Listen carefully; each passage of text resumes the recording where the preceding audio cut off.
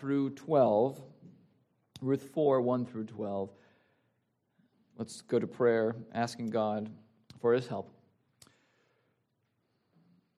Our God of wonder, we do thank you for the opportunity, this grace to hear your word.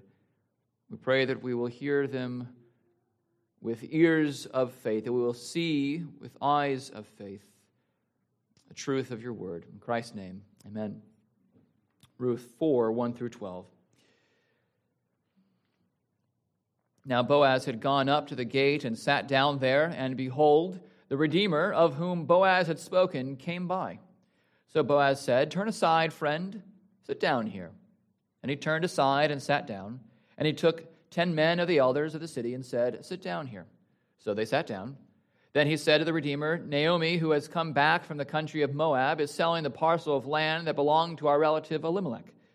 So I thought I would tell you of it and say, buy it in the presence of those sitting here and in the presence of the elders of my people. If you will redeem it, redeem it.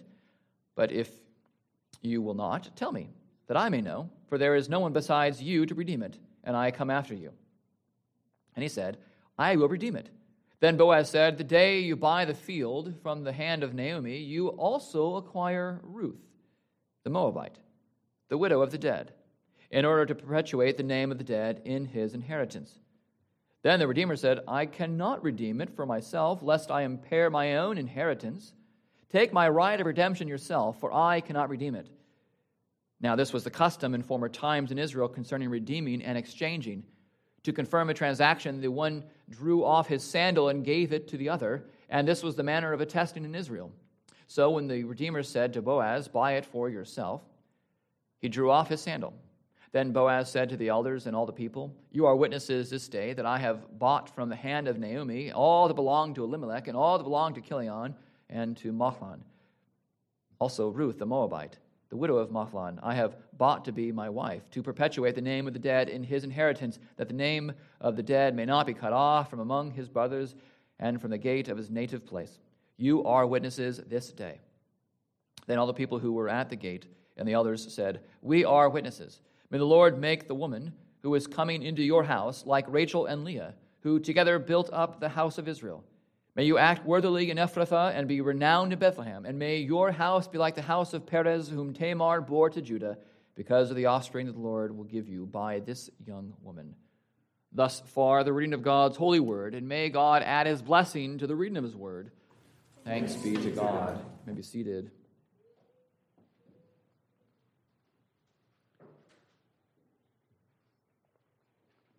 We come now to the second to last message in our sermon series in the book of Ruth. I haven't spent a ton of time in Ruth. It's just the sixth message, but it's taken us some time since we're meeting every other week. And we saw the tides turning in the last chapter, chapter 3, with Naomi's settled trust in a soon redemption. Everyone, we saw last time, was hotly pursuing this rest of redemption. But now we see redemption threatened. We see this rest challenged. And if we're reading this book for the first time, and most likely we are not, but you can imagine a first-time reader coming to this, a first-time reader also who happens to be well-versed in our culture's love of a happy ending. If that's you, you say, well, hold on a second. Everything was headed to Boaz saving the day. And now there's this other guy. You're not supposed to introduce another character at the end of a story unless there's a significant reason for it. Will Ruth and Naomi be redeemed?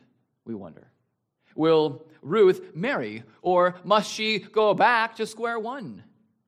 Will Naomi and her dead husband Elimelech experience the blessing of their name moving on?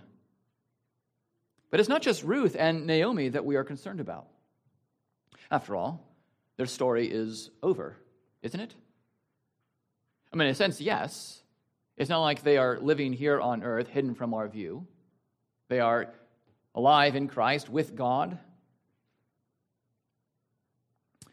But sometimes we ourselves wonder about our own redemption. Sometimes we ask, is our redemption secure? shall we see it? So many episodes of suffering and so many daily falls into sin seem to threaten our one-day redemption, the consummation. Satan knows no Sabbath. He is always on the move to hip-check us against the boards, to bloody our mouths, to break our legs. Is our redemption certain? And if so, where does this certainty come from? Does it come from you? Does it come from your family member, your friend? Does it come from an organization? Where does it come from? And we see in this text that the Redeemer takes on all the obligations of redemption, accomplishes redemption, and is then blessed for his work of redemption. In chapter 3, we heard Naomi's words. Remember, she says that the man will not rest until this matter is settled. So Boaz is at work. We see in verse 1. Now Boaz had gone up to the gate and sat down there, and behold, the Redeemer of whom Boaz had spoken came by. So Boaz said, "Turn aside, friend, sit down here." And he turned aside and sat down. And so in the first 6 verses, we see the unresting Boaz at work. His first order of business is to go to the place of business, to go to the city gate. This was the place where justice would be decided. This is where business would be transacted. And he sits down calmly, and he awaits the nearest Redeemer. Apparently, he knew who this nearest Redeemer was. And he asks him to turn aside to consider a matter of urgent importance. We don't know what this man was set out to do for that day, but this was of utmost importance for Boaz. This had to be settled. And it didn't matter to him if he was going to inconvenience this guy. And perhaps for the sake of sparing the guilty, or perhaps to highlight Boaz's willingness, we're not actually given the name of this nearest Redeemer. Do you want to know his name? Well, the Hebrew text has Mr. So-and-so. That's what it is. Mr. So-and-so. Boaz is saying to Mr. So-and-so, Naomi has returned, is selling the land that belonged to her and Elimelech. You are the nearest Redeemer. Would you like to buy this land? Would you like to redeem this land? And land is costly. It takes a lot of money to get additional land, to get any land. But it can be quite lucrative. You can do a lot if you have more land. Many in our own country are dissatisfied with their small plots of land and are looking for more land on which to build a home, raise some chickens, of course, and to live and be a family, perhaps out of the view of the government. And this was no small offer to Mr. So-and-so. But apparently, Mr. So-and-so had enough money to redeem this land. He says, all right, I'm in. Let's do this. You know those TV ads that try to get you to buy some stuff? That's, of course, every TV ad.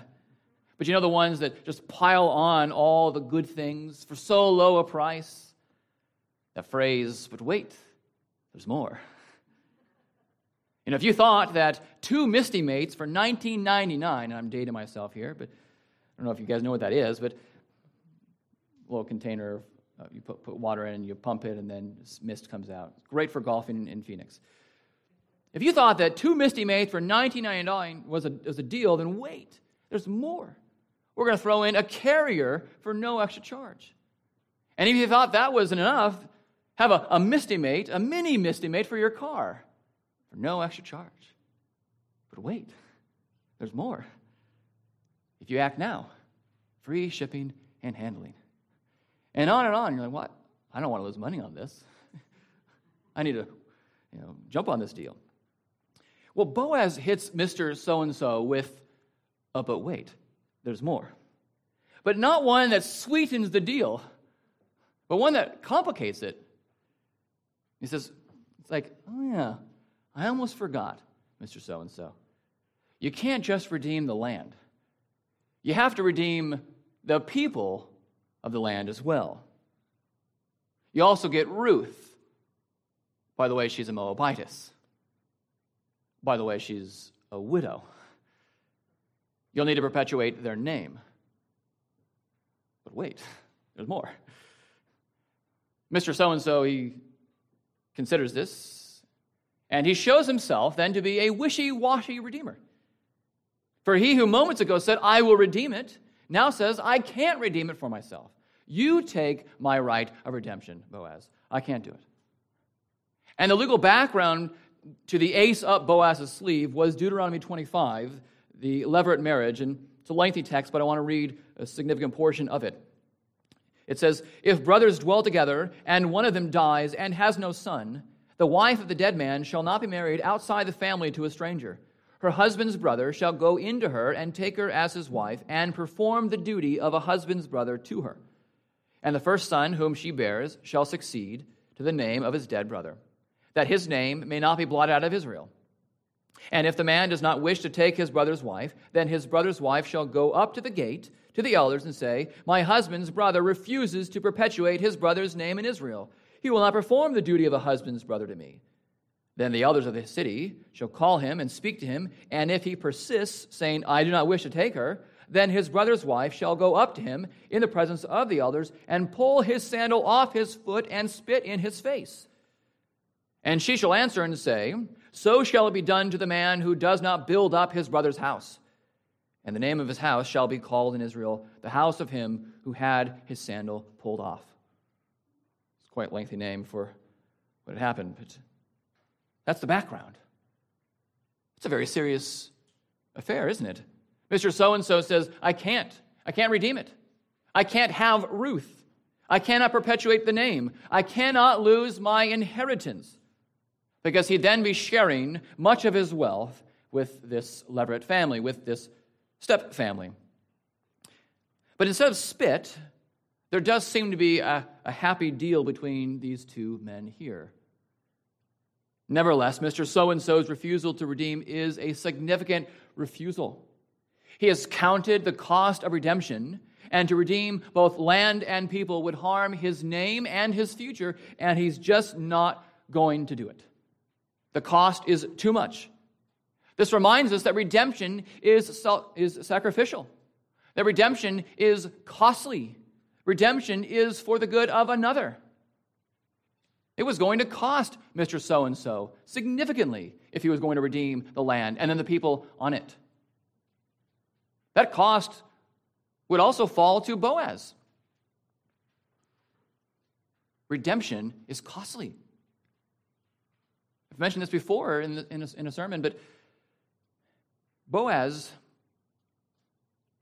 isn't getting a lot out of this. Yes, he does want to marry Ruth, but he is more other-oriented than Mr. So-and-so. He wants to give rather than get. And Mr. So-and-so wants to get. He loved having the idea of more land. He did not love the idea of having more people on that land, people that would then challenge his own supply, his own wealth. Can't do it. Not going to do it. You take my right of redemption, Boaz. And so we are reminded that everyone and everything who is not Jesus Christ cannot pay the cost of redemption. Everyone in the Old Testament, every fine saint in the Old Testament functions at best as a type, at best as a shadow. Doesn't matter whom you pick whomever you want in the Old Testament. Pick your favorite Old Testament saint. Maybe it's Noah. Maybe it's Abraham, Moses, Joshua, Caleb, Samuel, one of the 12 judges, King David, one of the fiery prophets. Not one of them could pay the cost of redemption. Every one of them pointed so slightly as a type or as a shadow to Christ. Every example in the New Testament and beyond in church history imitates the Christ as our example, but does so weakly, imperfectly, and is not the Redeemer. Again, take your pick from the New Testament and beyond. Maybe your favorite New Testament guy is the Apostle Paul. That'd be a good choice. My favorite New Testament guy is Jesus, but maybe it's the Apostle John. Maybe in church history you love John Calvin. I know I do. Or John Knox. Maybe you love Billy Graham and his evangelistic fervor. Who can't love R.C. Sproul? Even when he says, "What's wrong with you people?" Or our own beloved past Cross Creek pastors. Our own beloved chaplains. Everyone in the New Testament and beyond can imitate, but never accomplish redemption. Everything in creation itself can be a gift from God, our giver, but is not the giver of redemption. All these blessings that we see in friendship and money, food and drink, intimacy, success, a farm, a business, car, family, whatever it is, these are all excellent gifts from God. But not one of them is our Redeemer. Not one of them is our joy, our communion, our satisfaction. There's only one, is Jesus Christ. Everything that is not Jesus fails to picture redemption. Even Boaz, as highly as we have spoken of him, fails to picture perfectly the Redeemer. Well, returning to the text, verse 7, in order to see redemption accomplished, a certain set of rules must be kept. Verse 7, now this was the custom in former times in Israel concerning redeeming and exchanging. To confirm a transaction, the one drew off his sandal and gave it to the other, and this was the manner of attesting in Israel. So there's law-keeping in this text here. The narrator helps us to know how this transaction was conducted. There's local Israelite custom. There are some similarities, and there are some differences between this custom and what we see, what I read in Deuteronomy 25 on the levirate marriage. Levirate marriage is involved in each of these texts. The duty to carry on the dead brother's name is seen in each of these. The business takes place at the gate and in the presence of elders, in the presence of witnesses. Perpetuating the name is seen in each. There's also mention of sandals in both texts. But the mention of the spit is absent here in Ruth 4. And the use of the sandals is different. In Deuteronomy 25, the sandal is pulled off of the Redeemer, and spit flies in his face. In Ruth, Mr. So-and-so removes his sandal to indicate that he has given up his right of redemption. It is the ancient custom that indicated the transfer of goods, of rights, even of a sacrifice. Today we can compare it to the, thankfully, less smelly giving of a wedding ring. So there's custom that's being kept. In verse 9, there's mention of witnesses. Then Boaz said to the elders and all the people, "You are witnesses this day that I have bought from the hand of Naomi all that belonged to Elimelech and all that belonged to Chilion and to Mahlon." And so we see that from the very beginning, Boaz made sure to involve others, made sure to involve elders and witnesses and the people. He made sure he had 10 elders to witness everything in public. He didn't want Mr. So-and-so to agree to redeem this land and then people, and then to reject this redemption, this right, without everyone seeing publicly who said what and who did what. To settle this matter of redemption, everyone needed to be on the same page. So Mr. So-and-so says, "No, can't do it." And Boaz agrees then to take upon all the costs of redemption himself. And so we see the fullness of redemption. Do you see, dear ones, how Boaz assures everyone that no one thing nor one person will go unnoticed, will go unredeemed? All that belonged to Elimelech, all that belonged to Chilion, all that belonged to Mahlon, and Ruth, all the land, and all the people on the land, everything and everyone redeemed. Boaz made sure that these people and that this place would be redeemed.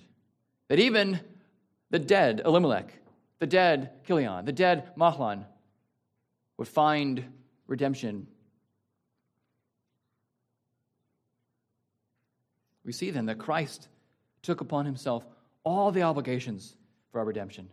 The only Redeemer of God's elect followed. He kept every jot and tittle of the law. He didn't follow just the local custom of Israel, but he followed the whole law of God. And he ensured that the ceremonial law would be kept. He ensured that the civil law would be kept. He ensured that the moral law would be kept, that every bit of the law would be fulfilled, because he, as our mediator, is our prophet, our priest, and our king. As he ministered on earth, like Boaz had done, Christ put before the people witnesses, so many witnesses as to his identity. I could have taken so many other texts, but I just took two texts, John 5 and 1 John 5. And you see the many witnesses in these two texts. In John 5, Jesus puts before the people there John the Baptist as a witness to the identity and the person of Christ. He puts before the people the works of Christ, his miracles. He puts before the people his Father in heaven. I don't want to question our Savior, but I feel like you want to just lead with the Father in heaven as your witness.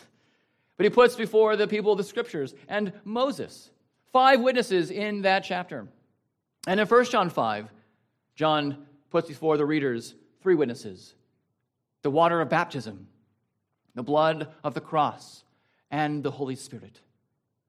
And we have 8 witnesses in these 2 texts. If we were to add the elders of Revelation, the prophets of the Old Testament, the apostles of the New Testament, so many more witnesses.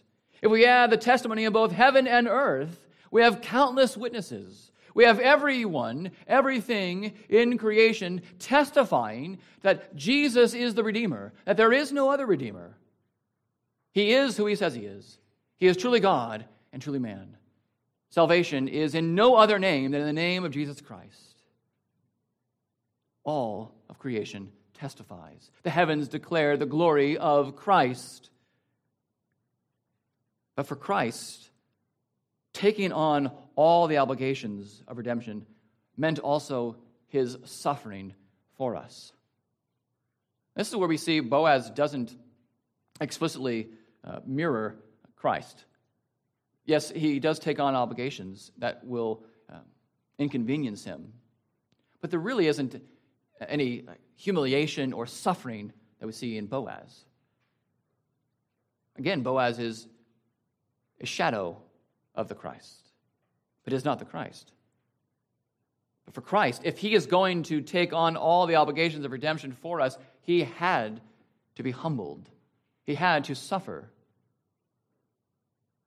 Although Mr. So-and-so was spared Boaz's spit, or Ruth's spit, or Naomi's spit, our Savior was not spared the spit.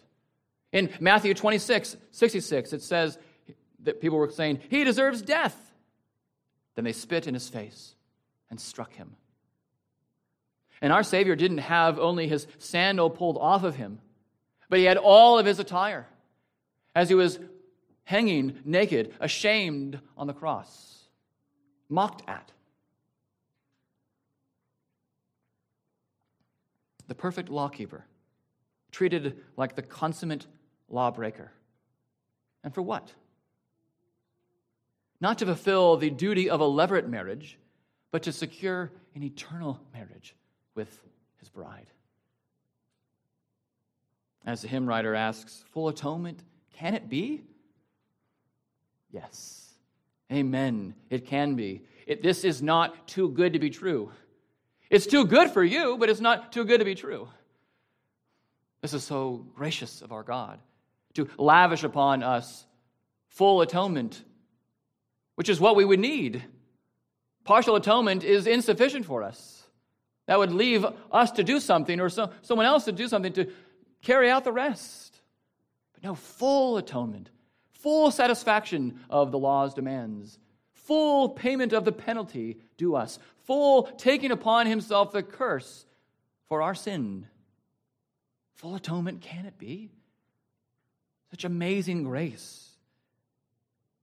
Verse 10, also Ruth the Moabite, the widow of Mahlon, I have bought to be my wife to perpetuate the name of the dead in his inheritance, that the name of the dead may not be cut off from among his brothers and from the gate of his native place. You are witnesses this day. And so do you see through Boaz the action here that is life-giving? He is bringing physical death to physical life, if you will. He intends to preserve the name of the dead. By redeeming Naomi, he will carry on the line of Elimelech. Remember, this is primarily Naomi's redemption. You see that very clearly in the next section of Ruth 4. The name will not be cut off. This little family will not be forgotten. They will live, and they will live in a redeemed land. And this, of course, then pictures for us Christ, bringing us from spiritual death to spiritual life. Such life-giving work of Jesus. Graciously, generously, abundantly, Christ gives us new spiritual life. A new creation, one that is joined to our bodies. Which bodies yearn for the resurrection? One that starts in the heart, but is not divorced from the land that is creation. As Romans 8 says, all of creation awaits the resurrection. As Jesus says in Matthew 5, the meek shall inherit the earth. As Revelation 21 and 2 Peter 3 say, that the new heavens and earth will come down to God's creation here. Such new life because of the fullness of redemption that Christ has wrought with his life, his death, his resurrection. So what do God's people do in response? We do what we see here is being done. We follow the example set forth in verses 11 and 12. Follow along with me. Then all the people who were at the gate and the elders said, "We are witnesses. May the Lord make the woman who is coming into your house like Rachel and Leah, who together built up the house of Israel.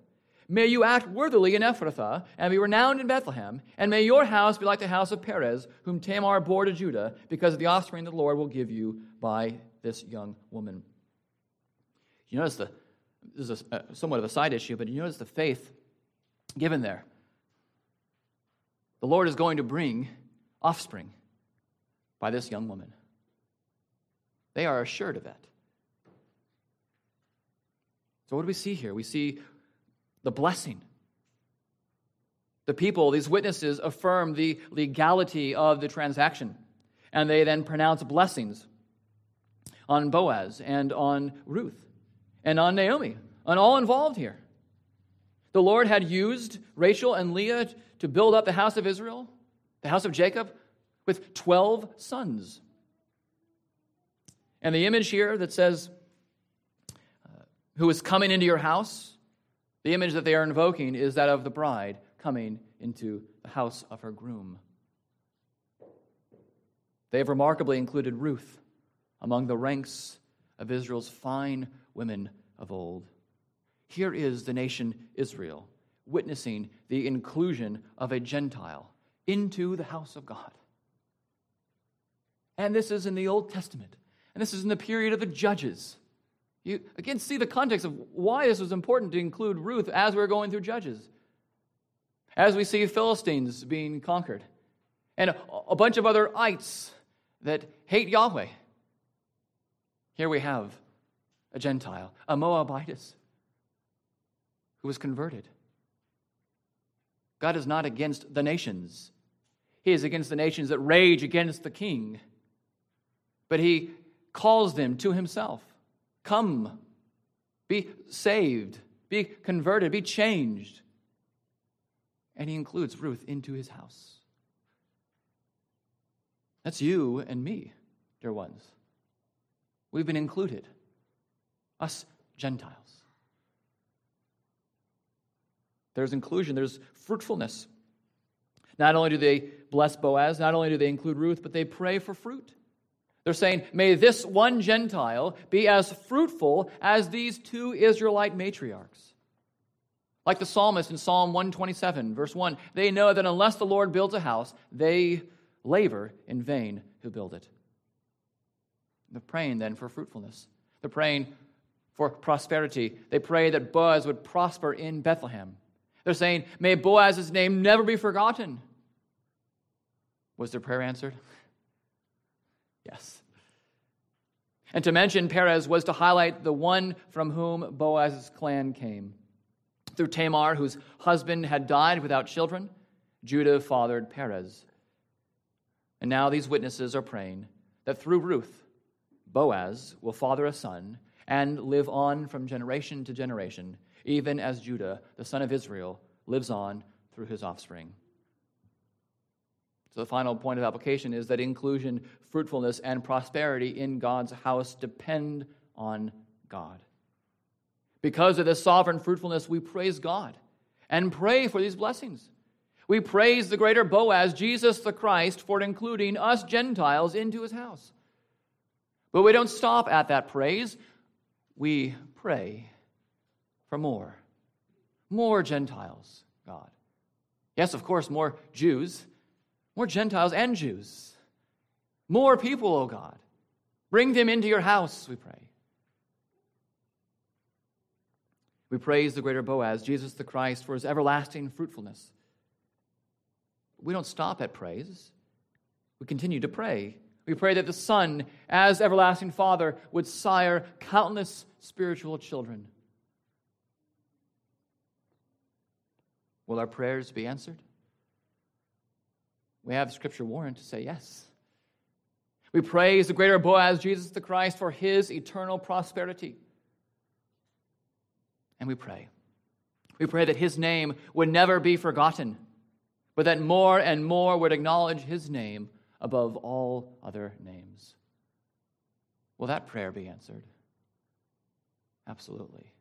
For his name is above all names. For he is the only Redeemer of God's elect. Amen. Let's pray.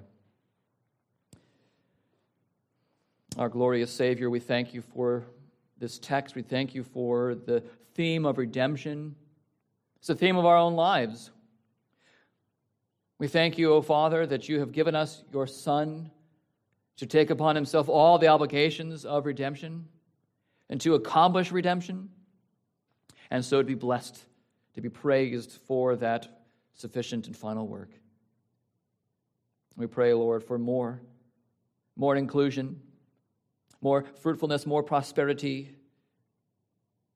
And we are thankful that you answer that prayer with a yes. And so we pray these things in Christ's name. Amen.